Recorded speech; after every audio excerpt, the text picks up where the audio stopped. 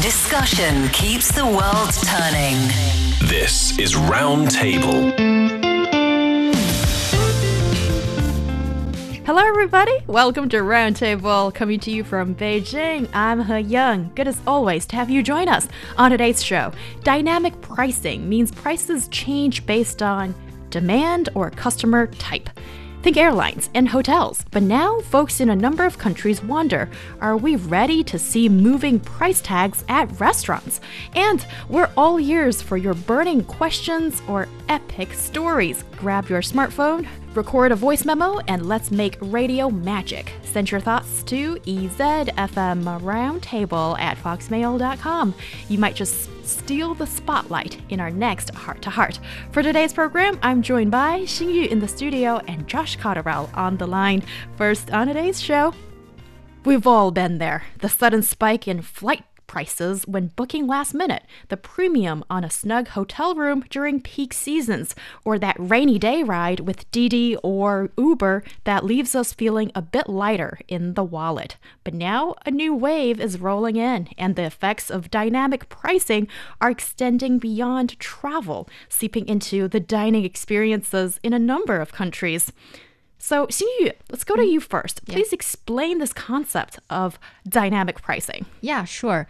So dynamic pricing is basically a pricing model that adjusts the prices of the products or services depending on demand, competition, and many other factors. So especially in periods of high demand, we can see that the more scarce or rare the products are, the more valuable and pricey they can get. And dynamic pricing is a staple of the travel industry. Like you said, it's a norm for the airline tickets, hotel rooms, and ride-sharing services in China and across the world.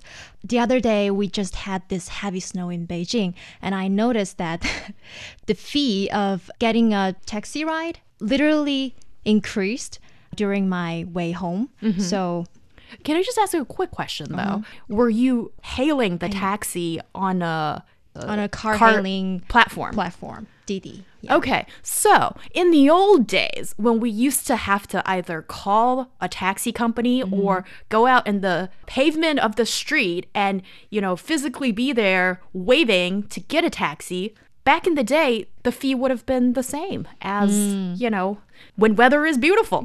So anyway, we'll get into that in a second. Yeah, not just in these extreme weathers, but also during the past busy Chinese New Year holiday. I think many of us have experienced the surge in airline tickets and also hotel rooms. So in that sense, actually, the dynamic pricing can be traced back to as early as the 1980s for the airline industry. And they have been adjusting their ticket prices according to demand, seasonality, and also the flight time. So it's quite common in our daily lives. Right. And speaking of recently, during the just past Spring Festival period, this incident was talked and discussed a whole bunch on the internet, and I'm just going to spill it out for you. So the price of return tickets from Sanya, Hainan province, rose tenfold to 10,000 yuan at the end of the Chinese New Year was what was trending. And is this a classic case of price gouging or simply market economics 101 at play? Josh, I'm not sure if you've checked out the details, but what's your hunch feeling about this?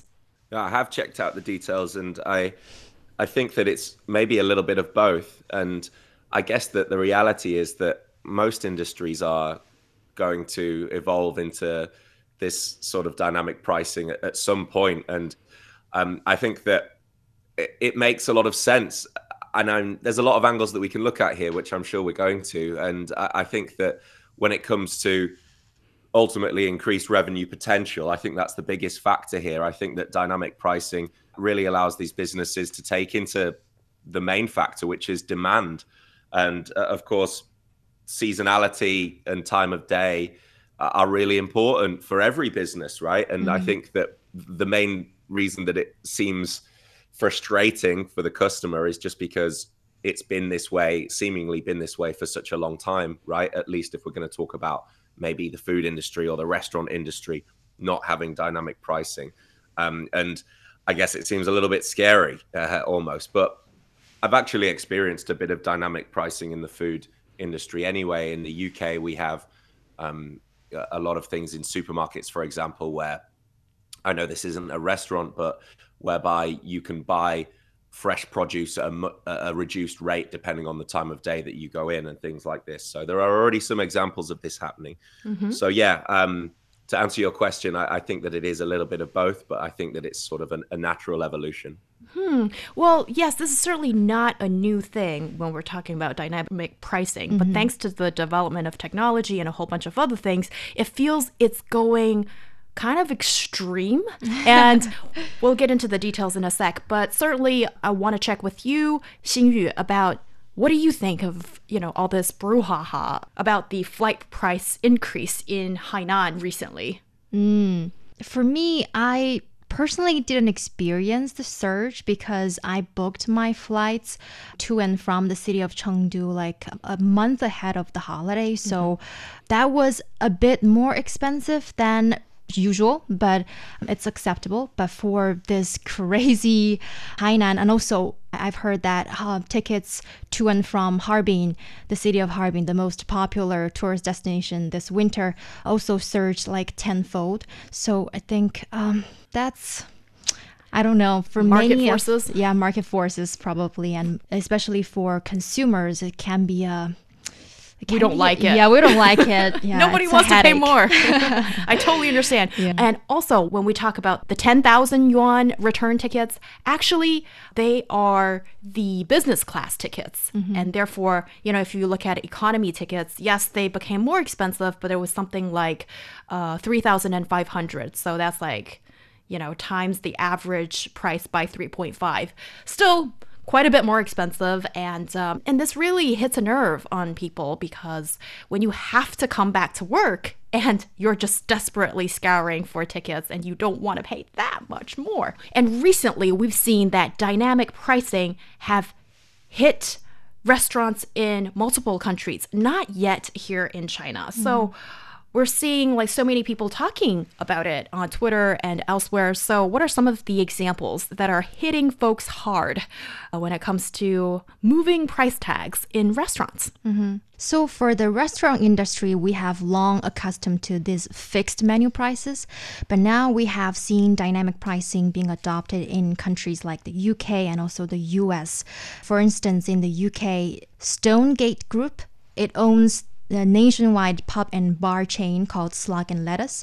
It announced in September 2023 that they would start charging more for beer during peak hours. So a pint of beer during the busiest periods will cost drinkers 20 pennies more under the dynamic pricing system.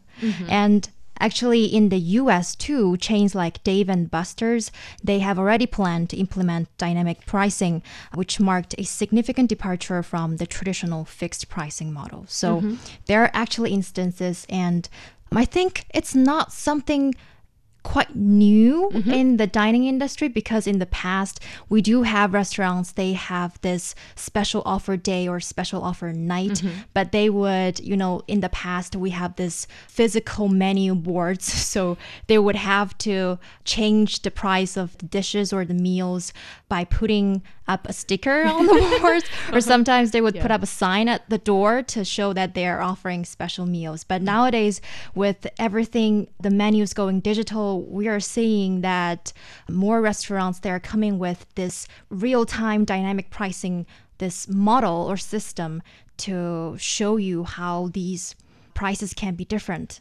Hey, the thing is, we don't know the price is different because these days in China, like often you're encouraged to order your meal using your WeChat, so one app on your phone, and it doesn't show you that the price is fluctuating, and therefore you just assume this is supposedly the amount you're supposed to pay whenever during the day, unless there is this like disclosure, which, well, here in China, actually, we haven't really experienced this that much. But Josh, you mentioned earlier that dynamic pricing is not a new thing, which I absolutely agree. And I can think of plenty of examples. Some are really good examples. One thing comes to mind.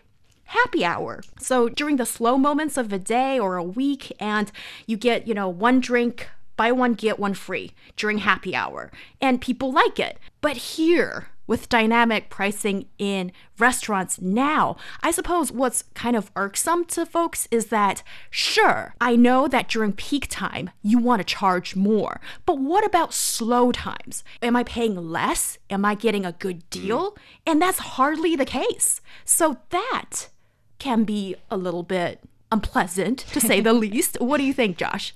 Yeah, absolutely. Well, I actually used to work in slug and lettuce, the example that Oh. you gave. And slug and lettuce, it doesn't surprise me at all that it's come up as an example here, because slug and lettuce is a massive chain that has basically been utilizing dynamic pricing for decades. It's happy hours are every day, almost every day. They have some sort of deal on. Their most famous one being 2-for-1 cocktails, which was really awful being a bartender during those times, I must tell you.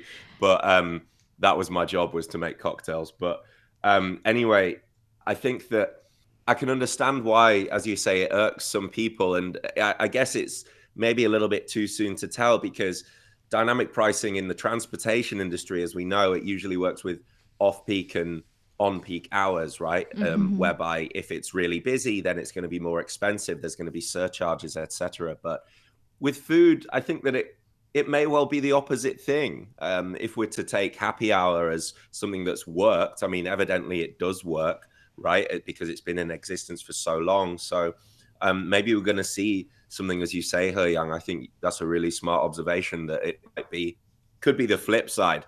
So it just means that during quieter hours, it's more expensive, which makes a lot of sense, right? And again, it's frustrating for the customer, but from the vendor's point of view, it means that you can reduce waste, right? And of course, that means to turn a profit, which I guess never seems like a good thing when we're talking from the customer's perspective. But at least when it comes to reducing waste and such, I think it makes a lot of sense. Well, yeah, but also I think now a relevant question could be, is this working? Because if it doesn't work, then you're not going to be able to so-called reduce waste. And also, is it able to maximize profits? Then, well, kind of depends on whether people buy this or not. And Xingyu, what do you see as the benefits and challenges of dynamic pricing in restaurants? Yeah, sure. So I think for these business operators, it definitely, by adjusting prices based on demand, can allow more flexibility and adaptability for food services operations. And also, especially for a restaurant, they can offer discounts in slow moments to draw more diners into the restaurant. And also they can raise costs during the busy times to maximize gains. So in that sense, we can see that dynamic pricing system really works for them to be more competitive and to maximize their profits in that way. But also from a customer's perspective, it can really cause a backlash, because for many of these platforms, they are not going transparent. So you don't know you're charged more for during these peak hours or rush hours. So I think some customers, they are seeing this dynamic pricing as not so fair. And if they know they're charging more during these peak hours, they would rather go somewhere else to have the dinner or have the meal. And also an increasing number of restaurants, they are adopting this AI tools to help with dynamic pricing systems. So these can also cause more for technological investments and also personnel. Right. And dynamic pricing, in my opinion, right now, so we're not talking about like 20 years ago or 100 years ago. Now it is characterized by real-time price adjustments based on market conditions and customer behavior, with the ultimate goal to set prices that are optimized for consumers' willingness to pay. And you know the most frustrating thing about all of this is, okay, here's another term: dynamic pricing for high value users. And a lot of this is only made possible thanks to technology. And in Chinese, I think we have this phrase that became a phrase a few years ago called 大数据杀手. So essentially, this is about dynamic pricing algorithms being employed to dynamically adjust prices for high spending users. It's almost like your loyalty and the vast amount of money in comparison to the next person who's using this app, this person is being discriminated for spending more and feeding more data and your personal sort of, digital history to that platform because you will get a more expensive quote or, figure of booking for the same service as somebody else. And Josh, how do you feel about that? Well, that's pretty scary, isn't it? And that seems very unfair. I mean, I understand dynamic pricing based on, seasonal dynamic pricing and such, or, even within a day in a restaurant, for example, having busier or more quieter hours. But when it comes to having different prices for different people,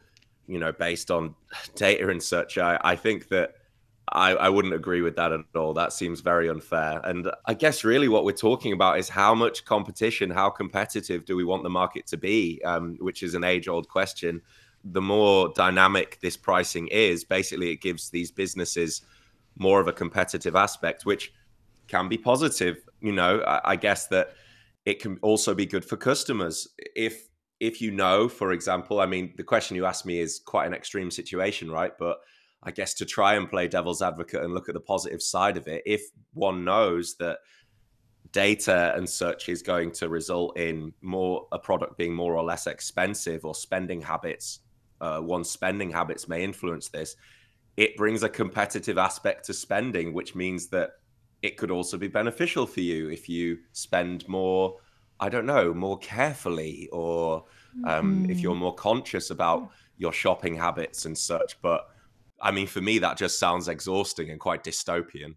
One thing that I feel that today's consumers, we're in a disadvantaged position thanks to us making so many shopping decisions via our smartphone, is that a lot of the times we don't know what everybody else is paying for the same service, because there's not always a flat rate. And you simply just don't know that information. Unlike in the old days when, going back to the previous example of hailing a taxi at the street, and you see there's that sticker that's on the taxi window which shows the taxi rate of every mile. And we just don't have that anymore. And therefore, how do you know even before you make a protest? So yeah, that's just one of the tricky things I feel about today's digital economy. Yeah, so Xingyu, tell us how the customers are taking dynamic pricing today. Okay, so the US online marketplace vendor called Capterra actually conducted a survey, and it showed that 52% of the US consumers, they think dynamic pricing at the restaurants is equivalent to price gouging. And 63% of them say that dynamic pricing makes it more difficult to budget restaurant spending. And also 36% of them say they would order less frequently from a restaurant that implemented dynamic pricing. So I think in that sense, with dynamic pricing adopted in an increasing number of restaurants across the US and many other countries, initially the perception of consumers about dynamic pricing at restaurants doesn't show that high level of acceptance. And I think it's a long process, especially for the restaurants, to be more transparent. And another interesting survey also showed that the younger generation, they're more open to dynamic pricing compared with the older generations. So probably in the future, I think it's unstoppable for dynamic pricing to be applied to more industries probably. And maybe younger consumers, they have more adaptability, or they can be more acceptable to dynamic pricing. Okay, the thing is about dynamic pricing is it can go up and can go down. Why people are complaining about it is because when it doesn't go down. Don't you think so? I think regardless of your age cohort, if you can get a service or a product at a cheaper price, who would say no to that? So I think why people are complaining about it is just bloody obvious in that sense. And another thing about like Gen Z or the young people you're alluding to, Josh, do you agree with this perception that they seem to be perfectly okay in accepting this idea either way? What's your read into the situation? Well, I think that the most obvious reason for that is probably because younger generations are more technologically savvy, and I think that a lot of these, a lot of dynamic pricing is deeply integrated into technology. And if we can take the example of e-commerce, right? E-commerce is already utilizes dynamic pricing. There are times in the year, such as Double 11, where everybody knows at this time of year things are much cheaper. And if you are technologically savvy and you keep up with e-commerce in China is so developed that it's even become like a social media platform with streamers, with companies, multiple companies competing with one another to have the best quality and cheapest product, with things being delivered at different times, at different speeds. All of these contribute to dynamic pricing, to different pricing. And if you're technologically savvy, then it can even be exciting, right, to be part of this. And so I guess younger generations are more likely to be technologically savvy. And I think this is a big reason for that. Yes, indeed. And I remember every year during that period of time that Josh, you just mentioned of the e-commerce shopping spree, internet users would share a manual online about how they do the math because they want to outsmart the vendors who sometimes deliberately make the price of goods more expensive right before the promotional period and then make it like a little bit cheaper, during the promotional period. And then you're kind of being coaxed into believing that, oh, it got that much more cheaper, but maybe you did not. So there's a whole bunch of mind games, mathematical games people are playing in e-commerce, and people and savvy consumers can be more aware of these things.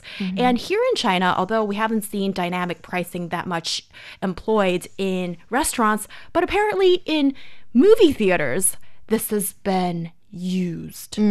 Like for the past couple of months, there has been a hot debate and discussions about different pricing for seats in many cinemas across the country. And especially during the past Chinese, I have to say it again, Chinese New Year holiday, the price of the tickets for the Spring Festival movies, it was crazy. But I also heard that there were a lot of coupons given out this year to stimulate the economy, and people really enjoyed getting cheaper than last year tickets. Oh, really? Oh, okay. But still, for me, I think you didn't get that. It's crazy. But now we are seeing for instance, at a particular screen time, you can see that the prices of the tickets are different based on the seats. We have this golden viewing zones and discounted areas. The gap of these prices is increasing. So it could be up to like 10 yuan these days. Yeah, like a British pound sterling, so to speak.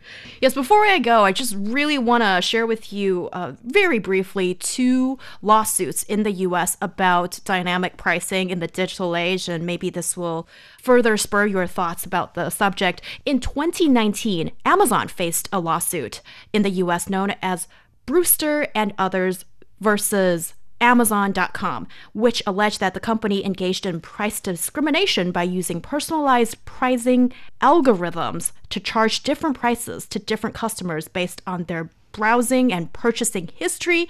And it ultimately settled outside of court in 2020 for an undisclosed amount. And in 2016, Uber faced a class action lawsuit in the US similar to this one, and it's known as Spencer Meyer versus Travis Kalanick and others. Ultimately, Uber settled the lawsuit for $84 million US. Wow. So definitely dynamic pricing has its ills, and it doesn't always work.